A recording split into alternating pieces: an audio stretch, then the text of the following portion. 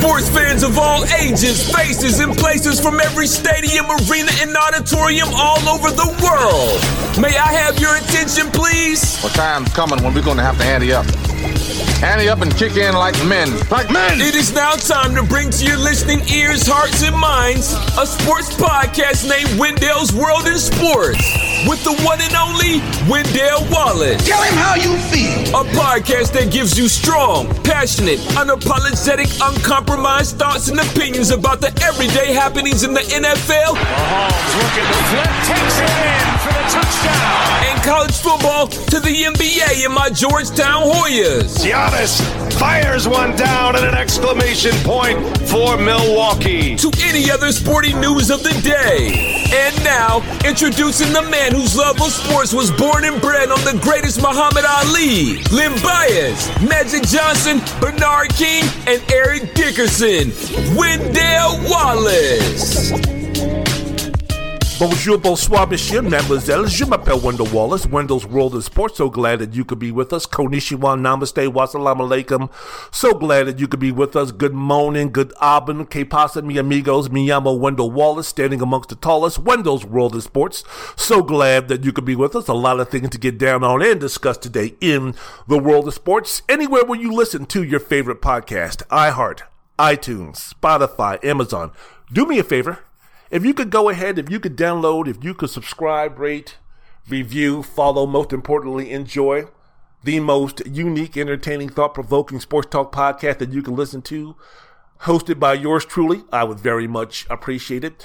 Going to be speaking about the NBA today. Going to be speaking about the Summer League, of course, spending a lot of time on the debut of Victor Wembanyama, the number one pick of the San Antonio Spurs, the generational great, the guy who's going to be dominating the league for years to come. Going to be speaking about his performance, going to be speaking about some of the winners and the losers in free agency in the NBA, speaking about the teams that did well. Going to go through all that stuff. But I want to start with this, because here we are almost in the middle of July. I'm recording this on a Tuesday morning. This is sort of the slow period in sports in terms of the only thing that you got these last couple of days has been Wimbledon, which I've been following, but that's across the pond, shall we say, in England. And in this country, unless there's an American doing really well and it's established himself as one of the best players in the world, and you really need about 2 or 3 of those, then for the most part, the coverage and the interest and the dedication to coverage in this country, the racist, ignorant, divided states of America when it comes to tennis really falters greatly. Really doesn't matter that Novak Djokovic is doing well. Doesn't matter that Chris Eubanks is in the semifinals or trying to go to the semifinals. It really doesn't matter anything in terms of the men and women's game that's going to really capture the attention and really hold the attention of the everyday sports fan here in this country. So they kind of put that on the back burner, and they want to talk about what's happening with James Harden, what's happening with Damian Lillard, and what's going on with the Jets and Aaron Rodgers, and training camp in the NFL coming up in about 3 weeks or so. So we're starting to make that pivot toward that. And they really don't pay too much attention to this All-Star game that's happening in baseball this evening between it's still the National League and the American League. Here's the deal, man, and here's where I'm embarrassed to say that when it comes to baseball, I really am not there.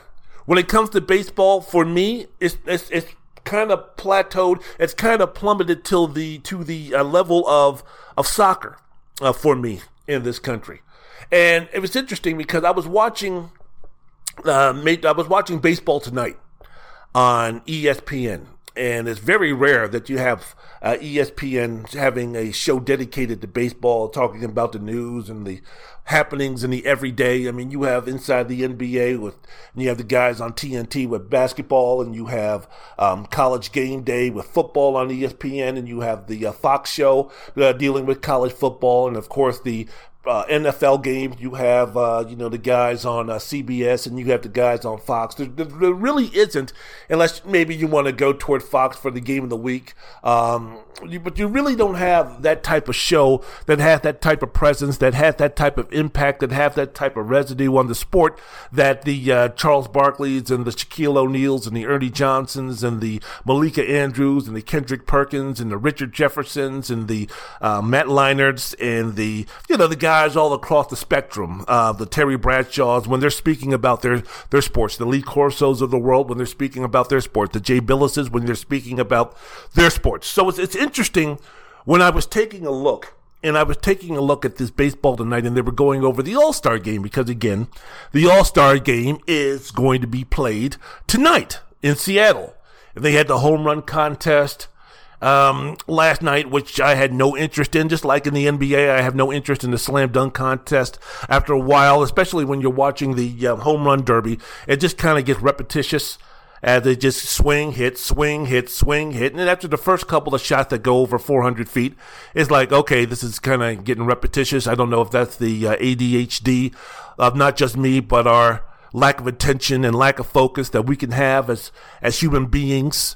Now, since everything is instant, now since we live in a society, since we live in a world where we want it now, we are very impatient as a society. So a game like baseball, which has a certain pace, which is slow, despite the fact that they have put in a pitch count or a pitch clock, which has sped up the games. And now the romanticism of sitting there watching a 4-hour baseball game, which goes 9 innings between the Red Sox and the Yankees, is no longer palatable. Major League Baseball finally found that out and kind of put in that pitch count and tried to do things to speed up the game, put more rhythm into the game. But you know what? It's interesting, and one of the reasons why I think baseball is kind of lagging, or it doesn't have, because Carl Ravitch and who else was speaking about this, and I was kind of talking about, well, yeah, the reason why is because you clowns are out there talking about it. Carl Ravitch and Buster Olney and Tim Kurkjian were out there speaking about, oh, remember back in the 70s, and oh, remember back in the 60s, and oh, remember the first All-Star game, and Carl Hubbell struck out Lou Gehrig and Babe Ruth and Mel Ott and Hank Greenberg and blah, blah, blah. And you speak about Jackie Robinson, and you speak about the 1971 All-Star game or 72 All-Star game where Reggie Jackson hit that home run out of the Tiger Stadium and all this kind of stuff. And they're going on about Ted Williams and Joe DiMaggio. And I'm thinking to myself, man, this is the reason why baseball hasn't sustained itself like it has, like when it was truly the American game, when it truly was the king of all sports, at least American sports, back in the 30s and the 40s and the 50s. This summer I've been watching the first couple of episodes of Baseball by Ken Burns. And at the turn of the 20th century and going into the 20s and the 30s and the 40s and the 50s, they were speaking about how intertwined baseball culture and baseball was with Americana, with the everyday of the society. In fact, I've always said this before, a guy who loves history, and a guy who wants to always talk about history in terms of civil rights and women's rights and those type of things to the younger generation, who I feel do not get anywhere close to the education that they should get in terms of where they are today, living in the society that they are living in today, and the importance of people who are not in the history books and the contributions that they made to where they can have, live in the world that they live in today and feast on some of the positive that this country has to offer. And players and events and happenings and musicians and actors and other things that you're not going to see in history books on how those people were just as responsible of making the life that you live today some of the goodies and the treats of this society that you are able to indulge in without thinking twice, with it being nothing more than just the everyday, that how responsible those guys are and how important those guys are. And I feel that out of any other sport, football, basketball, hockey, tennis, maybe the only thing more important to the world that we live in today as far as sports is concerned is boxing, but other than that, baseball has contributed to the way that we live today.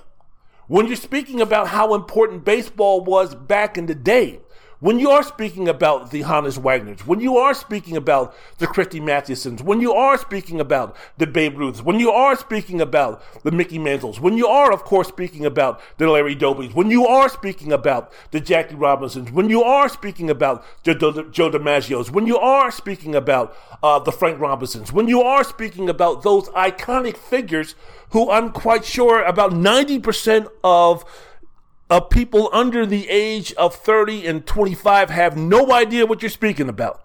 No idea what you're speaking about. They don't understand how those ball players, just like in the field of boxing where you have Joe Louis and Jack Dempsey and Jack Johnson and Sugar Ray Robinson and those people, how important that they were. Hank Armstrong, how important that they were. Muhammad Ali, of course, how important that they are in terms of the way that they're living today, some of the rights and the privileges and the things that they take for granted, how important that it was for those players, for those athletes to do what they needed to do to make to build that foundation to where the younger generation and the generation of today has things and goes through things and associates with people that, 50, 60, 30, 20 years ago would have been impossible.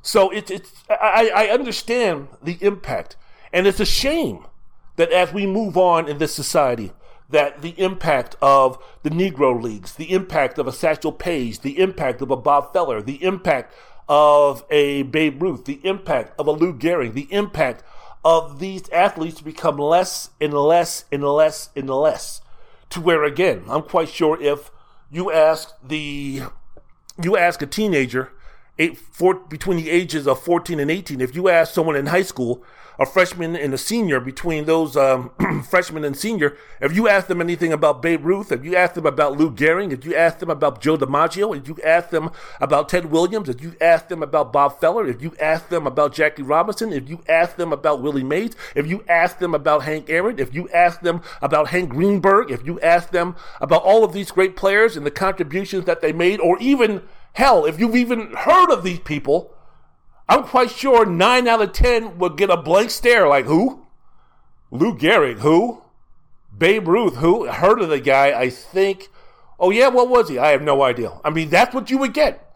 And it's a shame, and it's, it's something I think that is hurting our society along with other things. I don't think I'm putting it at the top of the list here, but I think an understanding and a respect for what those ball players did to help our community the way that it is today, and understanding what they did to help our community and where they are today and why they can enjoy some of the fruits of the labor that they sacrificed for the younger generation to have the life that they're living right now and not have to deal with the bullshit and the other nonsense at the same level of degree that some of these players went through. I think that's important. I think it's a shame that that's being overlooked. But, you speak about going way back to this game tonight and the discussion of baseball and Kirchens and Ravages, kind of going on and on and on about what happened, 30, 40, 50 years ago. I think it doesn't do anything to move the game. I think that you're really limiting your conversation to a very small space. And I've heard Ravage, who does not only the Major League Baseball game for ESPN, but he also, or the Sunday Night Baseball game for ESPN, he also does the college baseball. He also does the Little League World Series. So here's a guy who I think is really invested in the game. And he's come on the Buster Olney podcast and spoke many times about what we need to do to broaden the love and acceptance and reverence for the game of baseball. Now with football, baseball is never going to be in the position that it was 80, 70, 60, 50, 40, even 30 years ago. It's not going to be there. Football in this country is too indebted, it's too embedded, it's too important to ever be leapfrogged, to ever be taken over in terms of popularity, in terms of interest, like it is right now. Football is always going to be king. I don't see any way, shape, or form that baseball is ever going to get back to the perch that it was before football in the late 60s, early 70s really took over in terms of being the king of sports in terms of what we speak about.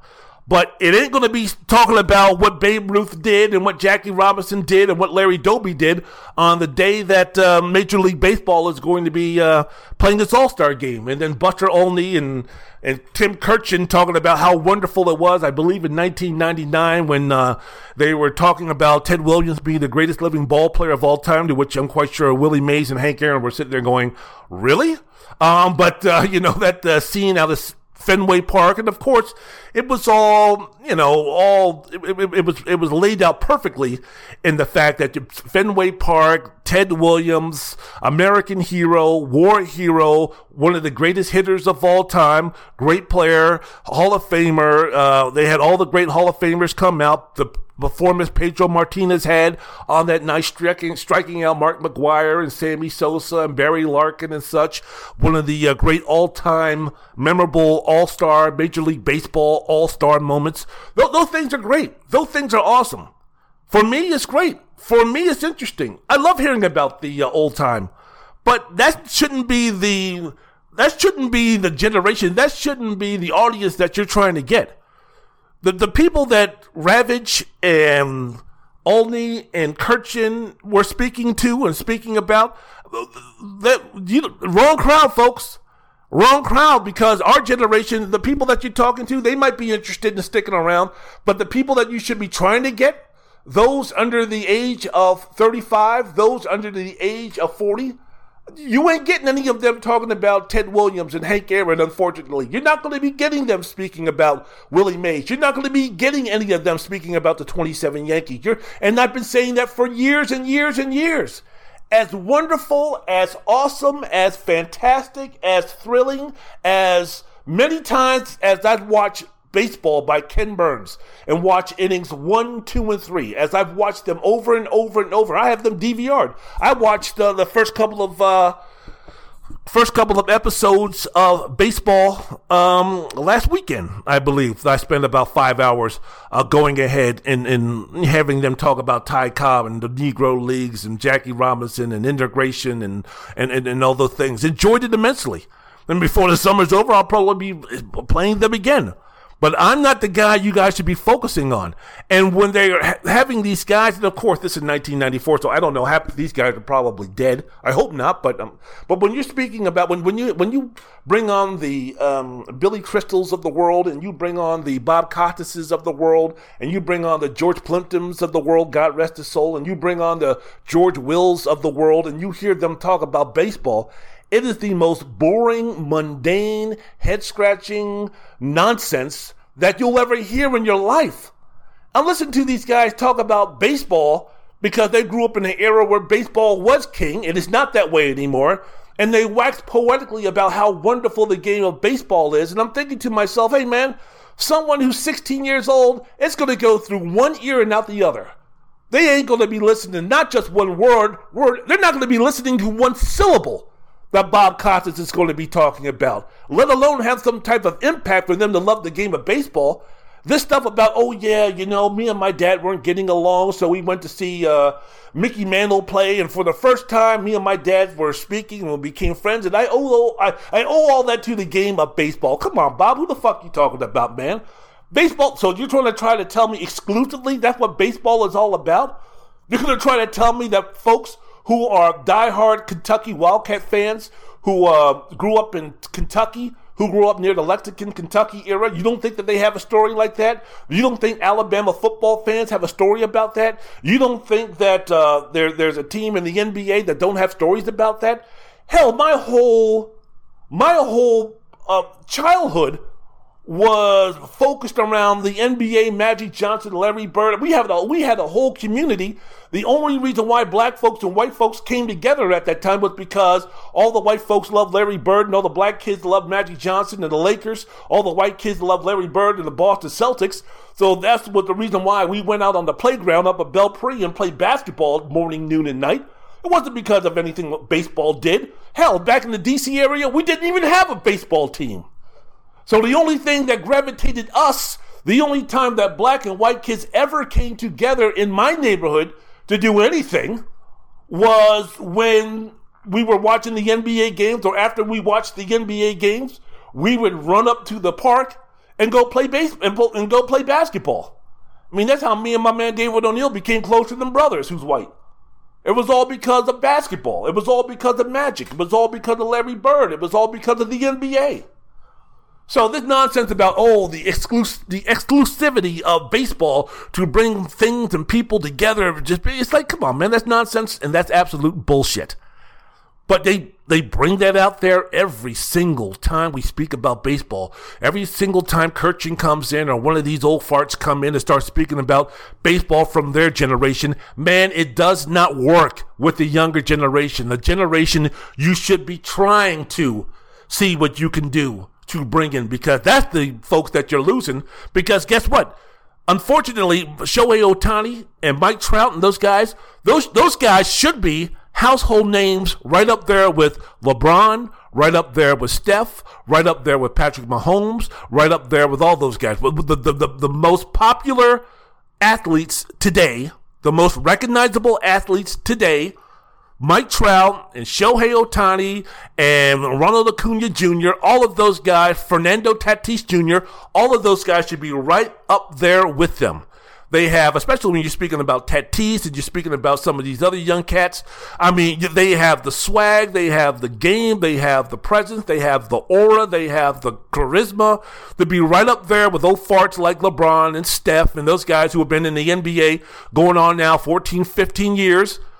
You know, it should be a situation where these young cats, you want to try to get some of these young guys out there to be, instead of following Luka or following LaMelo Ball or following Patrick Mahomes or following some of these other football players, you want to see what you can do to try to get them to fall in love with the game of baseball.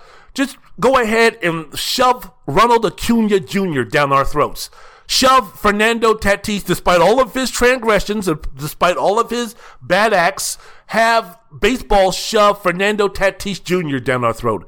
Have Major League Baseball shove Shohei Ohtani down our throats, and leave Babe Ruth, and leave Joe DiMaggio, and leave Stan Musial, and leave Ty Cobb, and leave Larry Doby, and leave Kirk Gibson, and leave Sandy Koufax, and leave Mickey Mantle, and leave Roger Maris, and leave all those guys alone. I mean, hell, we went through a generation of baseball where all we did for, I don't know, maybe 10 or 12 years was just bash Barry Bonds. In one sentence, we would talk about how great Barry Bonds was. Then, on the second sentence, we would just trash him about what a bad guy that he was. And this was even before he got caught up in steroids. He was being talked about as an offensive, rude jerk back when he won his first MVP with the Pittsburgh Pirates. So instead of celebrating that, all baseball would do, would talk about what a bad guy he was. And then as he's chasing one of the most iconic numbers in sports history, what did baseball do? They allowed the American public to go on and on and on about how bad of a guy Barry Bonds was because he used steroids. So, I mean, we kind of missed a generation of baseball fans who should have been having Barry Bonds posters up against their wall and such, but instead all they did was talk about what a bad guy he was, what a horrible guy he was. Now, make no mistake about it, Barry Bonds was a jerk. I read the book on Bonds. I forgot who wrote it, but yeah, he was a jerk. He learned to be a jerk from Willie Mays, who was a jerk when he was playing. And he taught Barry Bonds that you're so great that you need to be a jerk to everybody. I don't know what reason for, but he said basically you need to be a jerk to people who work for you and for your teammates and other people, because I don't know what Willie Mays was talking about, but that's where Barry Bonds and learned to be a jerk from his godfather, Willie Mays. And Bobby Bonds' father wasn't that far from being a nice guy either. But basically what I'm trying to say is we missed a whole generation of kids now who followed MJ, who followed Bo Jackson, and followed all these folks. Instead of gravitating and admiring and wanting to be like Bonds, they all wanted to be like Mike. Bo knows that he knew how to get the money. Baseball didn't know on how to capture the kids' imagination, the generation who could have grown up to be baseball fans of today who are having kids and passing along that love for them. So, yeah, man, that's my thing about baseball. Moving on tonight, the All-Star game, man.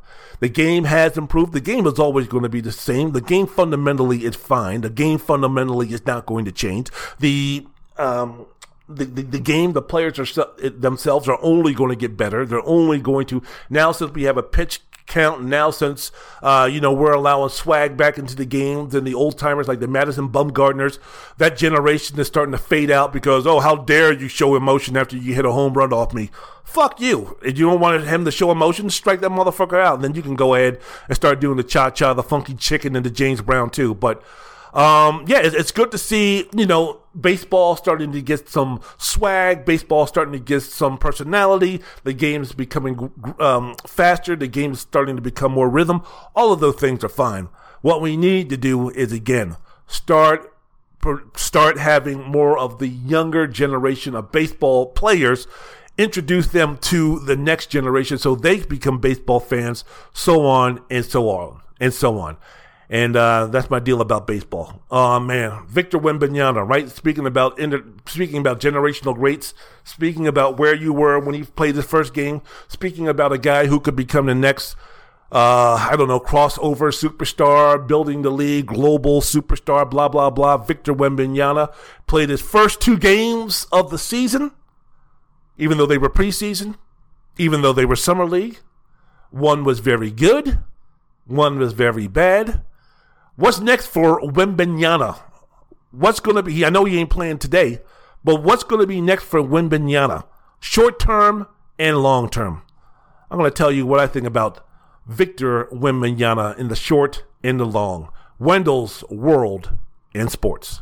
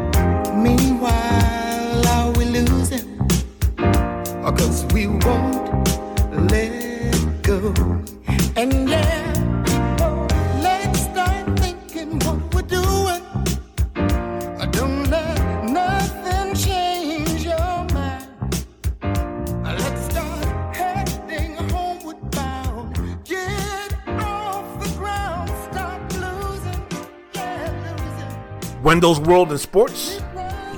I'm your host, Wendell Wallace. So glad that you could be with us. All right, well, the debut of the most hyped NBA prospect since LeBron James, right? Did you guys get a look at Victor Wembanyama? What were you doing? Where were you at? What was your level of interest? First time playing an organized basketball game for him in 3 weeks. That was the excuse that he used against Charlotte. His game against Portland played much better than they did against Charlotte this past Sunday night, or this past Sunday afternoon in Vegas against the Trailblazers. Without Scoot Henderson, scored 27 points, 9 of 14 field goals, 2 of 4 from the three-point line, 12 rebounds, 3 blocks in 27 minutes. From that game, from the first game in which he was bad. I mean, there's reasons why he didn't play up to expectations. There were reasons why he went 2 for 13. You could talk about new teammates. You could talk about didn't have any practice time. Was speaking about really the first time in 3 weeks he played a competitive basketball game. Really didn't have any practice times. Was spreading himself thin with media obligations. All of those things can contribute. You can use as valid reasons on why Wembanyama plays so poorly against Charlotte, but the bottom line is that he played poorly against Charlotte. Now, of course, only a fool and only a knucklehead would sit there and say, well, that's going to be the average, or that's what's going to be happening with Wembanyama on a regular basis. Only a fool and only a knucklehead would sit there and label him a bust or a disappointment already, just like only a fool and a knucklehead would sit there after what he did against against Portland, and then say, well, there you go. I told you Wembanyama is going to dominate the league. 82 games, my man and ladies. 82 games. Number one, if Wembanyama plays anywhere between 64 and 72 games, that'll be a victory. That'll be a huge victory. That'll be an extremely successful season for Wembanyama. And let's just say, for instance, just round it off. Let's say he plays 70 out of 82 games, right? And 6 of those games is because of rest, and the other games maybe because of injury. If he only misses 6 games or 8 games because of injury, his rookie year, that's a huge success. That's a monumental success. Victor Wembanyama, I don't give a damn how good he becomes. I don't care how great he becomes. I don't care how close to the expectation that he meets, even if he supersedes him, even if he outdoes the expectations that the most rose-colored glasses NBA fan had. The biggest Victor Wembanyama fan. The mother, the father, the expectations for Victor Wembanyama. Even if Wembanyama outdoes those tenfold, Victor Wembanyama should never, ever in his NBA career play more than 75 games. And that's if he's at his absolute prime, dominating the league, meeting all expectations, being the global icon. What the most positive person can say about Wembanyama, he should no way in the Iron Man of Ironmans, there should be no way that he plays all 82 games. No. My man should average at least somewhere between 70 and 75 games for the entirety of his career, which includes when he will be dominating the league. The most optimistic fan can think so. So this nonsense about trying to take what he did in Summer League and say, well, based on what I saw against Charlotte, he's going to be a bust. What I saw against Portland, he's going to be the greatest thing since LeBron or MJ, I think is irresponsible, irrational, and absolutely ridiculous. In the game I saw against Portland, though, contrary to what I saw when I watched him the first game against Charlotte in the Summer League out here in Vegas, Victor just seemed to be playing with a lot more. He just seemed to be playing more fluidly, thinking a lot less. Just playing more and thinking less. Now, on the offensive end, was looking to impact more in the game against Portland compared to Charlotte. He was looking to be more impactful, more aggressive. Looked from the perimeter, I think. Again, going back to Charlotte, I think that he was thinking, and that attributed to his 2 for 13 shooting. I just think he just said in this game, fuck it. I'm just going to go out there and I'm just going to wing it. I'm not going to worry about the crowd. I'm not going to worry about the expectations. I'm not going to be worrying about all that other nonsense. I'm just going to go ahead and I'm going to play my game. And there was a couple of forced shots that he took against Portland that he wouldn't have taken against Charlotte. The Trailblazers, they bailed him out on a couple of contested bad shots, especially from the 3-point line. But it was interesting to see, again, Wembanyama just kind of say, okay, I got the first game jitters out of the way. I'm not worried about trying to impress anybody, right? It's almost like, when you meet that girl and you never get a second chance to make that first impression. So you want to watch what you say. You want to make sure that you're dressed appropriately, and you don't want to say this and you don't want to do this and you don't want to act that way. You don't want to act this way. So you try to be something that you're not, and you hate the fact that you have to be something that you're not. So you're trying to get a flow with this woman. You're trying to get a vibe, a rhythm with this woman, and you really can't, because each time you say something and each time that the woman gives you a look, you're thinking to yourself, okay, was that a good move? Was that a bad move? Should I say this? Should I say that? That, and the other? How's the thing going? You're just becoming a nervous wreck, right? And then the second time you have the date, you just say, fuck it, I'm going to be me, and if she likes me, cool. If not, then that's all right. And I think that was Wembanyama. Wembanyama, the first that game against Charlotte, it was a situation where I want this female to like me, so let me do everything I can in my power to be something that I'm not, to fit the profile or the ideal of what she thinks I am. And then in the game against Portland, he just said, fuck it, I'm going to be me. And if I get to sleep with her tonight, fine. If I get a second date with her or a third date with her, fine. If she hates my guts and never wants to see me again, that's cool too. So I think that was Wembanyama. If you want to compare the two games in the Summer League, first against Charlotte and then against Portland. Against Charlotte, he just looks sluggish. Didn't he? He looked sluggish and slow, timid, lost, confused, both ends of the floor. Looked overwhelmed. Kind of reminded me of Yao Ming. And when people are wanting to be speaking about, what do you think about how his career is going to go, or how do you think he's going to start? Is he going to come in his first game and just dominate and do great, or is it going to take some time? I remember Yao Ming, a guy who was also supposed to. A lot of people forget the impact that Yao Ming was supposed to have coming to the NBA from China. Here was a guy who was, what was he, like 7'5", 7'6", something like that, somewhere around that range. And here was a guy who could put the ball on the floor. Here was a guy who was big and strong. Here was a guy who had good ball skills, good fundamental skills. Here was a guy who could shoot the 15 to 18-foot shot. Here was a guy who was supposed to revolutionize the center position. Yao Ming was supposed to be the next in line. He was supposed to take the torch from Shaquille O'Neal and be that guy that was going to be dominating the NBA year after year after year and change the game similar to the way Nikola Jokic changed the game in terms of Yao having a game that could be taken farther away from the basket because of his myriad of skills. Well, when Yao first got into the NBA, his first couple of weeks or even months, it was slow going, man. He looked lost, he looked confused, he looked out of sync, he looked overwhelmed, he looked uncomfortable.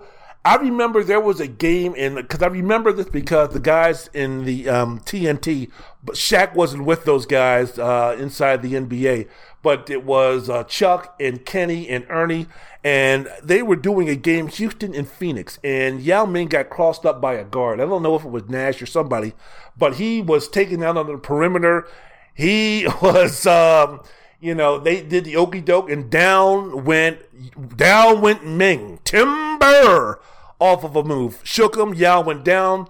The guard for Phoenix made a layup, and, everybody was laughing and joking, and Charles and Kenny were laughing and joking, and this, that, and the other. And that was the point that Yao hit rock bottom. And that's where really a lot of the talk was, man, this guy sucks. this guy ain't doing nothing. Because not only was he doing nothing on the defensive end, he was doing nothing on the offensive end. And then one day, it's like the switch went on, and Yao, it was like night and day, man. Yao got so much better by the end of his rookie year. Now, he had injuries and other stuff to deal with, but it was a situation where his first couple of months in the NBA for him, it was tough. You're speaking about a guy who didn't speak English, coming over to a brand new culture, relatively young. So it took Yao a while playing for Houston to finally get his footing and to finally become a successful basketball player to where now he's in the NBA and respected by his peers. But it took time. It took time. And I think that's what's going to be the situation with Victor. Here's going to be a guy who, look, man, he's not going to come into the NBA and dominate. He's not going to come in there and be a LeBron. He's not going to do what Magic did. He's not going to do what Tim Duncan did. He's not going to do what David Robinson did. He's not going to put up these unbelievable numbers. He'll have nights where he'll look even worse than he did against Charlotte. And then he'll have nights where he's going to play even better than he did against Portland. He's going to put on some performances probably near the end of the season to where it's going to be like, wow, man, this is going to be unbelievable. But I'm telling you right now, from what I saw from the Summer League, and I'll speak about this in the next segment of the program, I'm not joking.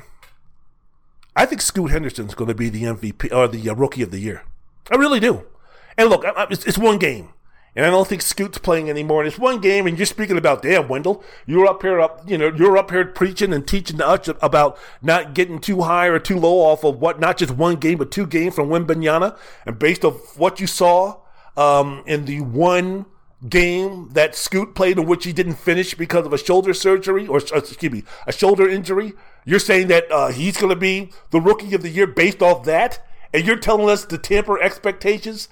I'm just telling you, man, you take a look at what Scoot did in the first game. You take a look at what he's going to be doing for Portland. You speak about the maturity level. I'm telling you this right now. I think, and this is not going to be a knock on Wembanyama. And if Wembanyama doesn't win the Rookie of the Year, doesn't mean that he's a bust or he's a disappointment or anything like that. I'm just saying, I think from what I saw in the very small, minute examples or moments of Scoot Henderson, I think this guy is going to be the Rookie of the Year, because I think that his acclimation to the NBA is going to be a lot quicker than Wembanyama. Now, when you're speaking about the totality of their careers, and you realize that when you're building legends, when you're building greatness, when you're building resumes, it's definitely a marathon and not a sprint. So while Victor might not win the sprint, he's definitely going to win the marathon. I think that at the beginning, at least the first part of the season, as Victor gets acclimated again, not just to a new style of play, not just to a new team, a new league and everything like that, but a new country and culture, I think Scoot is going to have the advantage in terms of that. I think Scoot's going to put up really good numbers. So we'll see. We will see.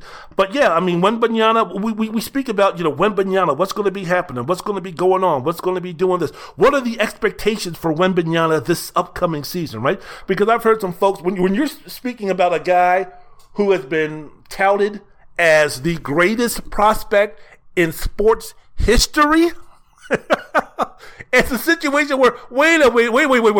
If you're going to call that out, if you're going to put that on tape, if you're going to put that to the folks, man, what should be the expectations then for the upcoming season for Wembanyama?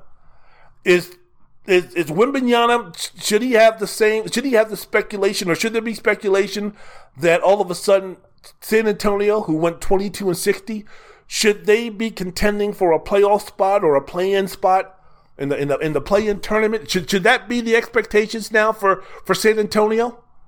Because if you're speaking about, again, Wembanyama being the greatest prospect of them all, what exactly does that mean? Are we speaking about the greatest prospect once he reaches year 5, year 6? Are we speaking about him coming right out the gates? We are speaking about prospects. This is not baseball where you go to the minors for a little bit, then you come in. I mean, what are we talking about here? Each sport has its own, hey, look, man, learning curve, getting better, this, that, and the other. So for Wembanyama being the best prospect, better than LeBron, better than Bryce Harper when he was a baseball prodigy out here in Nevada. When you're speaking about Steven Strasburg, who was a prodigy when he was pitching at San Diego State. When you're speaking about Trevor Lawrence for the Jacksonville Jaguars as being a Peyton Manning, a John Elway, one of those type of prospects. Those are all prospects going into a pro game. So with Wembanyama, if he truly is going to be arguably greater than all of those, or even on the same level, what should be the expectations for the San Antonio Spurs? Again, finishing with the second worst record in the league, tied with Houston for the second worst record in the league, only behind Detroit. What should be the expectations for San Antonio moving into this season?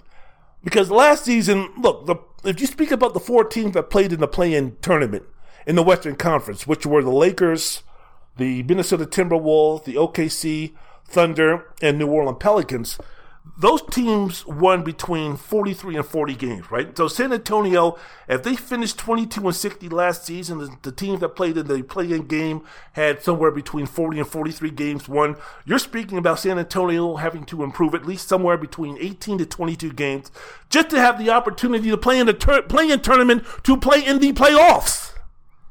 So you take a look at some of the number one impacts in the NBA drafts, and you see what their win total is. Let's just take the draft picks from the last 5 draft classes. Anthony Edwards averaged 19 points and 4 rebounds in his rookie year. Minnesota improved only 4 wins from 19 to 23. Zion played only 24 games because of injury. He averaged somewhere between 22 and 6. But without him, New Orleans dropped their win total 3 games from 33 to 30. DeAndre Ayton's rookie year with Phoenix, when he averaged 16 and 10, and how much would Phoenix love for DeAndre Ayton to average 16 and 10 this season with the squad that they got around him? But DeAndre Ayton, his rookie year in Phoenix, they went from 21 wins to 19 wins. You take a look at some of the others, the Pablo Banchero, you take a look at him. Kate Cunningham averaged 17 points, 5 rebounds, 5 assists. Detroit win total improved only 3 games from 20 to 23. Banchero averaged 20 points, 7 rebounds. Orlando improved from 22 wins to 34 wins. So what are we speaking about here? Where are we going with this? MJ, his rookie year, Chicago went from 27 wins to 38 wins. He averaged 28, 6, and 6. LeBron, Cleveland team went from 17 wins to 35 wins. He averaged 21, 5, and 6. Luka, their team, Dallas, his rookie season, they went from 24 wins the year before to 33 wins. He averaged 21, 8, and 6. So where are we going here? What are we talking about? Talking about following Wembanyama, following in the footsteps of Duncan and Robinson. Yeah, look, Robinson won the Rookie of the Year. The Spurs improved 35 games from 21 to 56. Robinson averaged 24 points, 12 rebounds, 4 blocks, 2 assists. Tim Duncan, which, by the way, was the last traditional basketball player in terms of we went to 4 years of college, would have been the number 1 pick after his sophomore year, but stayed not just 1 extra year in college like Shaquille O'Neal, where Shaquille would have been the number 1 pick after his freshman year. He stayed all the way to his junior year, but Tim Duncan, who would have been the number 1 pick that sophomore year, instead the Joe Smith out of Maryland went number 1. But Tim Duncan was the last guy who actually stayed 4 years, would have been the number 1 draft pick after his sophomore year. He came into the league and averaged 21, 11, 2 assists, 2 blocks over all 82 games, and the Spurs improved from 21 wins to 56 wins. But here's the situation, idiocy, nonsense, not a good policy. Here's the thing about Wembanyama. When you start comparing Robinson and Duncan and the impact that they should have on the team, and you start comparing, well, this is what Wembanyama should be compared against with Robinson and Tim Duncan. When Tim Duncan came into the league, again, he was 22 years old? When David Robinson came into the league, he was in his mid-20s. Because if you remember, he was with the Navy. He grew, 7, 8 inches between his freshman and sophomore year or some nonsense like that, which was the reason why he went to the Naval Academy. So he had to obligate his, he had to fulfill his obligations. So when David Robinson came into the league as a rookie, I think he was like 25 or 26. He did the Roger Staubach in terms of not coming in as a traditional rookie. So those are some of the advantage. And when Tim Duncan came into the league with the Spurs, you had Sean Elliott, you had Avery Johnson, and you had, David Robinson. All of those guys missed most of last season, the season before, because of injury, and basically San Antonio tanked. So those are some of the advantages that Duncan and Robinson had that Wembanyama is not going to have. Here's the thing, man. When you speak about, when you speak about where is he going to play, what's going to be happening, without question, you could see very easily, that Wembanyama patterned his game off of Kevin Durant. Because from what I saw in the 2 games, Wembanyama is not moving anywhere close to the basket for rebounds. He's not attacking the defensive boards. He's not attacking the offensive boards. He didn't block out anybody. I mean, the first thing that they should do in San Antonio is to teach that man how to box out somebody. Because in the games against Charlotte and Portland, not only you could talk about fatigue and other things, he didn't even attempt to try to box out people. So that's the first thing he's going to have to do. His mindset is going to have to change because he does not like to go close to the basket. The farther away that he can and get the ball and start isolating and dribbling and doing all these type of things that Kevin Durant can do, he ain't going to be able to do that. He ain't going to be able to do that when he reaches his physical prime. And this is something that he is not going to do. 7'4" guys cannot do the things that Kevin Durant can do. Very few people can do the things that Kevin Durant can do. Probably in the history of the game, only Kevin Durant can do the things that Kevin Durant can do as a scorer. So some of the things that Victor Wembanyama is trying to emulate as a guy who's 7'3" or 7'3" and a half or 7'4", those things are not going to be available to him.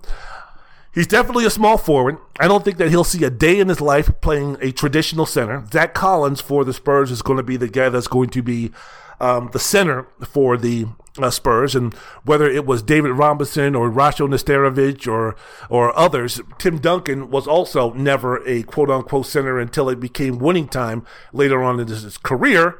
But for his physical prime, when he finally reaches the point where he is ready to dominate the NBA, when he has those tools and he has that mindset and he has that comfortability, he has those expectations, and he's actually able to do it mind, body, and soul, I think we're going to be looking at Wembanyama as a guy who should try to revolutionize the power forward position, be a stretch point power forward more than anything else.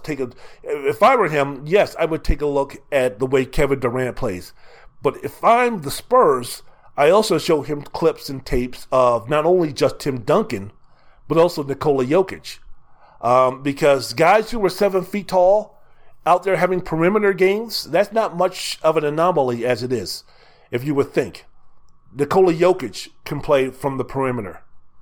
Joel Embiid can play from the perimeter. Of course, Kevin Durant, the best example, if you throw in his wingspan, he has the size of possibly a 7-footer. The best example of a guy who can put the ball on the floor and move, groove, and do all those type of things.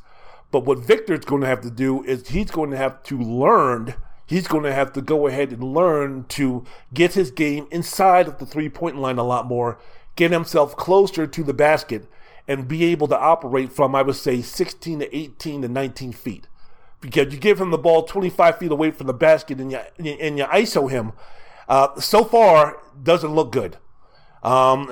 Picking and popping, I'm quite sure in a couple of years, his three-point shot will improve. One of the things that many people kind of forget when you're speaking about Victor Wembanyama is, oh my goodness, his three-point shot. No. There's been enough sample size to know that Victor is not an efficient three-point shooter. This past season in France, he only shot 27% from the three-point line. So Wembanyama is not going to be coming in as a guy who in the NBA his first season is going to be shooting 35, 38% from the three-point line or even 33%. If Victor can get somewhere 30, 31% on an average and maybe 3 to 4 three-point shots a game, yeah, he's a lot more for the three-point line like Russell Westbrook than he is Kevin Durant. So those who think that this is going to be a guy who's going to be floating and shooting pull-up 25-footers, no, don't think so. Don't think that's going to happen. But then again, we're speaking about expectations. Again, we're speaking about some things in terms of what he needs to do to get better.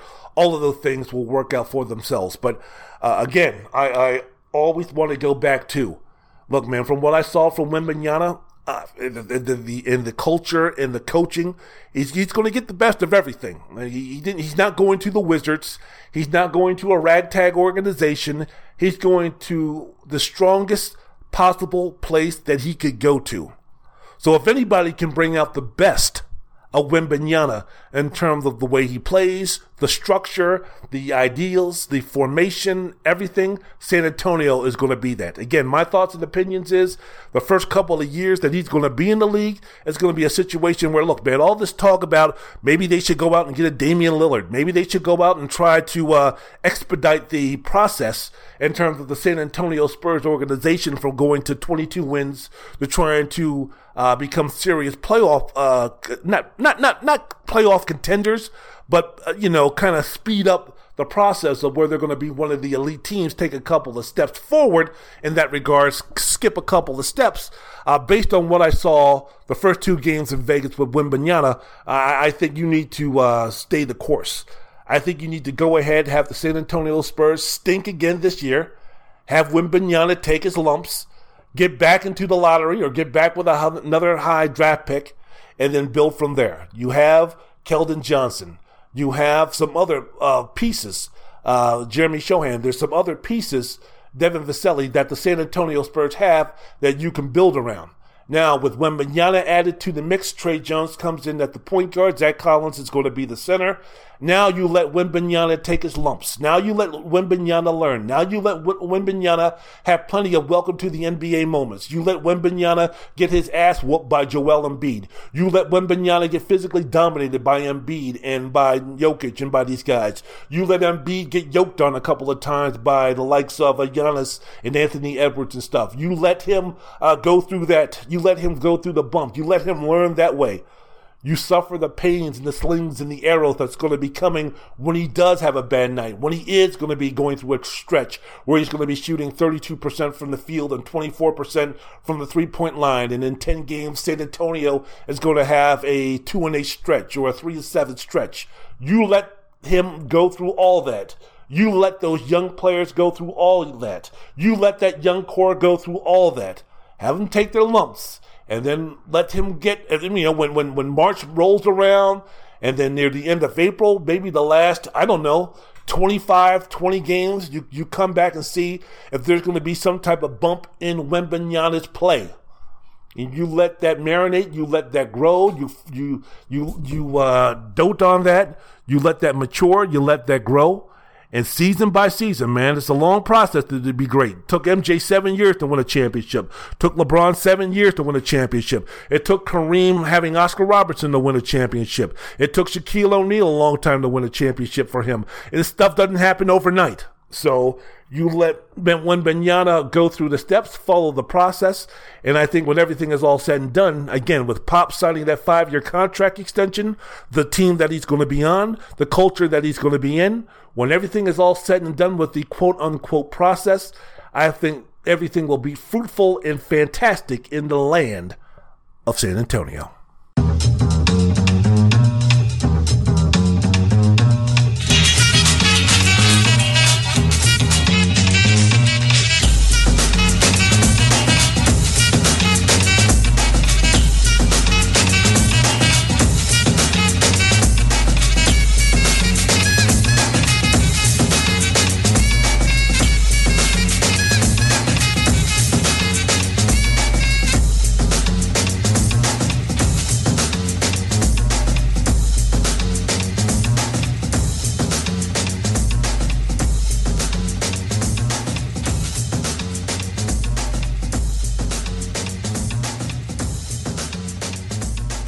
Last segment of the podcast. Last segment of the program, Wendell's World in Sports. So glad that you could be with us. So speaking about Victor Wembanyama, one of the things that I enjoyed, though, one of the things that is going to be pretty evident is his maturity in the fact of, I think that he's going to be easy to coach. What I liked about Wembanyama when I was watching him in the games this past weekend against Charlotte and against Portland is the fact that, here's a guy who, when he was on the bench, he was engaged. When he was on the bench, he was clapping for his teammates. His body language was good. When there was a timeout and he was on the bench, he got up off the bench, was there to congratulate his teammates while they were going to the bench. I mean, there wasn't a situation where it was all about him, and it was a situation where this is all about me.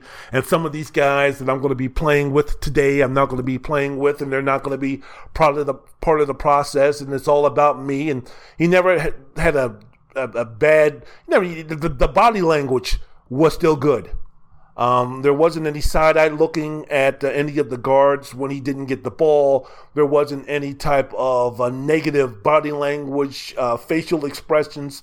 Anytime a guy, when his teammates scored, he was there to clap. He was exuberant. When his teammates did something well, both when he was on the bench and when he was on the court. So those are some good signs, I think, that falls within the San Antonio culture. It's not about me, it's about we. So those are some of the things from a maturity standpoint. I love the press conferences afterwards. He's like, hey, you know what? I got to get better. I love that maturity level. I love the honesty, and I love the confidence that he showed. Kind of reminded me a lot of the Mannings, especially. I remember when Eli Manning, his last season as a starter, and he would throw 5 or 6 interceptions, or he would make some bad plays, and the New York media after the game would ask him about it, and Manning would be like, yeah, it was a bad read. Should have made the proper throw, but you know what? That was my mistake, and we'll get better. Next, it wasn't a situation where he tried to put the blame on anybody else. It was a mature, professional answer. That was one thing about Eli Manning. I always enjoyed his press conferences, because it was like a situation where a question was directed at him, and the question was directed at him so he could answer, yeah, I suck, and it was a bad read, and I shouldn't be playing. It was one of those type of questions, and put in a type of phrase to where he was trying to get that answer from him. And Eli would be like, yeah, it was a bad read. I should have done this. Instead, I did that. But that's my mistake. I'll learn from it, and we'll move on. That won't happen again. Next, so it was those questions or those things that Wembanyama, that was the kind of tone I think Wembanyama was setting, and I enjoyed it. I really did. Good for him. So like I said, last segment of the program, I want to get into, again, I made the comment before about Scoot Henderson, right? Scoot Henderson being the Rookie of the Year. Stand by that. Those games, the game that he had against Houston, I think was very, very impressive. Number one, he has the physical skills already there in the NBA. And when I say physical skills, I'm not just meaning the running and the jumping. I'm speaking about the physical build.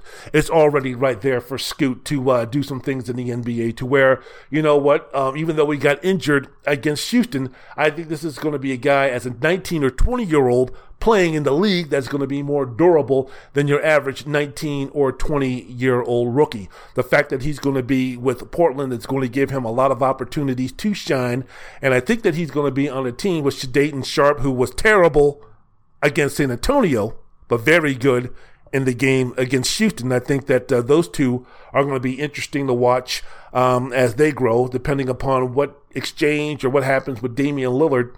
I think that Scoot, again, based on the little evidence that I have so far, he should be showing the Portland Trail Blazers boss and the franchises and the ones who write the checks, the owner, the fact that, hey, you know what? This is a guy who I think that we can build a team around that can compete for a championship. John Wall, Russell Westbrook, Derrick Rose type of comparisons, type of build, type of athleticism is what I saw out of Scoot Henderson. His ability to shoot the ball was a lot better than people gave him credits for. So, yeah, and that I liked his leadership. I like the mentality, his attitude that he had on the court. So I think Scoot is going to be the real deal. I think Scoot in the year 2027, 28, 29 is going to be that guy who's going to be on the All-NBA team. So Scoot was really, that's how much Scoot Henderson impressed me. Other takeaways, look, man, you know, you speak about the top 5 picks with Wembanyama and Henderson, and then you take Brandon Miller, and then the Thompson twins, Amir and Amen and Asar. Wow, all of them look, except for Brandon Miller, who struggled 9 of 32, and his moments playing not just in Salt Lake City, but also in Vegas. Ugh, man, you're talking about Houston. You're speaking about Detroit. You're speaking about San Antonio and Portland getting it right.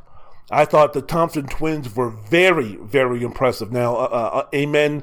God bless him. He came down with an injury. Get that? Amen. God bless him. Lord have mercy. I thought you would think that would be funny. Jesus Christ. So he came down with an injury on his ankle, but Asir, he made a brilliant pass. Ooh, I forgot what game. I was it against Houston? I don't know what it was, but he made a brilliant next level pass off the break to James Wiseman for a dunk on a fast break. It was against Orlando. He was just showing me some stuff where, like, the Thompson twins are going to be some players that you're going to have to deal with. Again, Charlotte taking Brandon Miller instead of Scoot. If and again, very small sample, extremely small sample. I get it. We're not taking anything away from Summer League. Brandon Miller is still 19 years old. He looks like a younger, smaller, slower Paul George. But we'll see what happens. If the comps are going to be right, man, this is going to be a situation where, Charlotte, not only are they going to get barbecued for passing on Scoot Henderson maybe 5 or 6 years from now, but also on the Thompson twins. So it'll be interesting to see Mitch Kupchak's resume if things don't pan out in that regard. But Miller looked a little bit shaky, but then again, it's a situation where, all right. I was taking a look at also Houston, and one of the things that's interesting that I always like to take a look at, not so much in terms of the rookies, but as far as the second-year players. I want to see what they're up to. I want to see how they're doing. I want to see some of the guys who were the number 1 picks last year going through a full season in the NBA, going through their ups and downs, their trials and tribulations, and their victories and personal defeats. I want to see how well they play coming into Summer League, because that's also going to tell the tale of how not only their careers are going to go, but also how much improvement that they can give to a team in their second year. I thought Jabari Smith for Houston was fantastic. Houston is going to be interesting. Houston is going to be very interesting. Cam Whitmore looks like a guy for a bad team, growing, learning, experiencing, can be a rotation player from what he showed in the Summer League. Summer League is not over yet, but the games that he had, he has the body to be able to hold up again for a team that's going to be learning, a team that's going to be growing, a team that's going to be young, a team that's going to be introducing a new coach like the Houston Rockets are. I think Whitmore is a guy who can definitely get some playing time. It's going to be interesting to see him and Thompson in the rotation that they have with that young team, what Houston's going to be doing with Kevin Porter Jr., what they're going to be doing with Jalen Green, the impact Jabari Smith once this summer league is over, to where possibly he could be named the MVP of the summer league, the way that he's been playing, how that's going to translate not just on an individual standpoint going into his second season in Houston, but how that translates also and how impactful it's going to be in Houston's success as they continue to grow now with Emeka Udoka as the new head coach. Leave the white women alone there, Udeke. Come on now. So that's going to be interesting also. And I'm also, man, you know what, kind of flying under the radar as I end with this. I'll speak about the NBA free agents next podcast. I want to get out of here. But, also that I saw that really impressed me was Chet Holmgren. We're kind of sleeping a little bit on the Oklahoma City Thunder. And when you have a guy like Shai Gilgeous-Alexander, all-NBAer, you're speaking about the steady improvement of a Josh Giddey. You're speaking about some of the rookies from last season for Oklahoma City who played well. You take a look at that culture. Now you throw in Holmgren. Is Oklahoma City going to have the same type of turnaround this season? Are they going to be this upcoming season Sacramento Kings, a team that really hasn't been prevalent, a team that really hasn't been relevant? All of a sudden now, with this young talent being one of the more up-and-coming teams, you already have a superstar on your team. You already have an all-NBA player on your team. Now Holmgren, someone that we completely forgot, comes in a little bit stronger, comes in more mature, comes in sort of protecting the rim, comes in more built, more sturdy. Are we looking at the Oklahoma City Thunder? Eric G., who does the show on the Sports Animal, 11-2. Eric G., are we taking a look, along with Pat Jones, are we taking a look out there in Tulsa, Oklahoma, as he's breaking down the Oklahoma City Thunder, been following the Oklahoma City Thunder? Eric G., are we speaking about a team here in Oklahoma City that forget the play-in game in which they were in last year? Is it possible? It's the expectations now at the fact that, hey, you know what? We need to be looking at maybe a fifth or a fourth seed. Is it plausible? Is it realistic to say that if everything goes well with the Oklahoma City Thunder and Holmgren plays up to, 75% of what the expectations are, combined with everything else, are we taking a look at the Oklahoma City Thunder being a team that can be a 4 seed or a 5 seed, winning 50 games, 48, 52 games this season? If everyone stays healthy, if everyone stays the course, depending upon what happens with the Nuggets and the Grizzlies and the Lakers and the Clippers and the Timberwolves and the Jazz and everybody else in the Western Conference. Talk to me, Mr. G. Talk to me. So those are the things. The Lakers did well in free agency. Austin Rivers coming back. That team is going to be interesting to watch. Of course, all of the moves that the Lakers made, all the signings, the re-signings that the Lakers made to put them back in the position to where they were last season, where they were 4 games away from winning the Western Conference. The fact that they signed D'Angelo Russell, the fact that they signed Gabe Vincent, they signed Taurean Prince, they signed Cam Reddish, whatever. They signed Jackson Hayes, whatever. But, of course, Austin Reeves, who I think is going to get invaluable experience, confidence, and improvement in his game when he plays for Team USA in August. The fact that they signed him for a reasonable contract for them to save money to go out and really fulfill the the squad that's going to be around LeBron and AD. Of course, the key is going to be LeBron and AD. It's nice that you sign Prince. It's nice that you sign Russell. It's nice that you sign Rui Hachimura. A little bit too much in terms of 3-year, $51 million. Then but hey, it ain't my money. And 3 years to 3 years, so I mean, it ain't that bad of a risk. But the money is a little bit after just basically what he did against Memphis in the playoffs, mainly interesting, and Golden State interesting. But, despite all of the signings, the team that the Lakers put around is still going to be revolving around AD and LeBron. And basically, who should it be revolving around more if you're the Lakers? More toward Anthony Davis or more toward LeBron James? So far, so good in terms of reports about AD and LeBron being relatively healthy this summer, being able to put in some work, being able to put the work in to be ready for the season. I'm just interested to see all the drama. LeBron, his son coming into the league, and him stating that one of his dreams is to go ahead and play with his son. So all of that this is going to be the swan song for LeBron James playing for the Los Angeles Lakers. How much of that is going to be a deterrent or a detriment or an anchor or a weighted vest around what the Lakers want to do in terms of getting back to the NBA Finals and the Western Conference Finals and such. So all of those things are awesome. All of those things are great. All right, I'm out of here. I'm good to go. I want to thank you so much for listening to my podcast. Of course, I'll be back with more wonderful, wonderful sports talk regarding, I don't know, I guess college football is going to be starting. Not yet. The NFL training camps are going to be starting. Still quiet. Still not so much, but I will keep the James Harden and Damian Lillard watch for you. If anything happens regarding those two clowns, I will go ahead and, they're not clowns, I'm just joking. I will go ahead and report when he maybe gives some more sports talk, or maybe gives some more talk on what happened in the NBA Summer League. And again, anything that happens in the world of sports, you can hear it right here on Wendell's World of Sports. Be good to each other, will you? Do me a favor and be good to each other. Love each other. Give respect for those who need respect. And treat those who want to be treated, who deserve your love and affection and respect, regardless of race, creed, color, religion, who they love, all that good stuff. Let me go out here and enjoy this 116-degree heat that's going to be coming around this weekend. Sucks. Get me out of here with some music.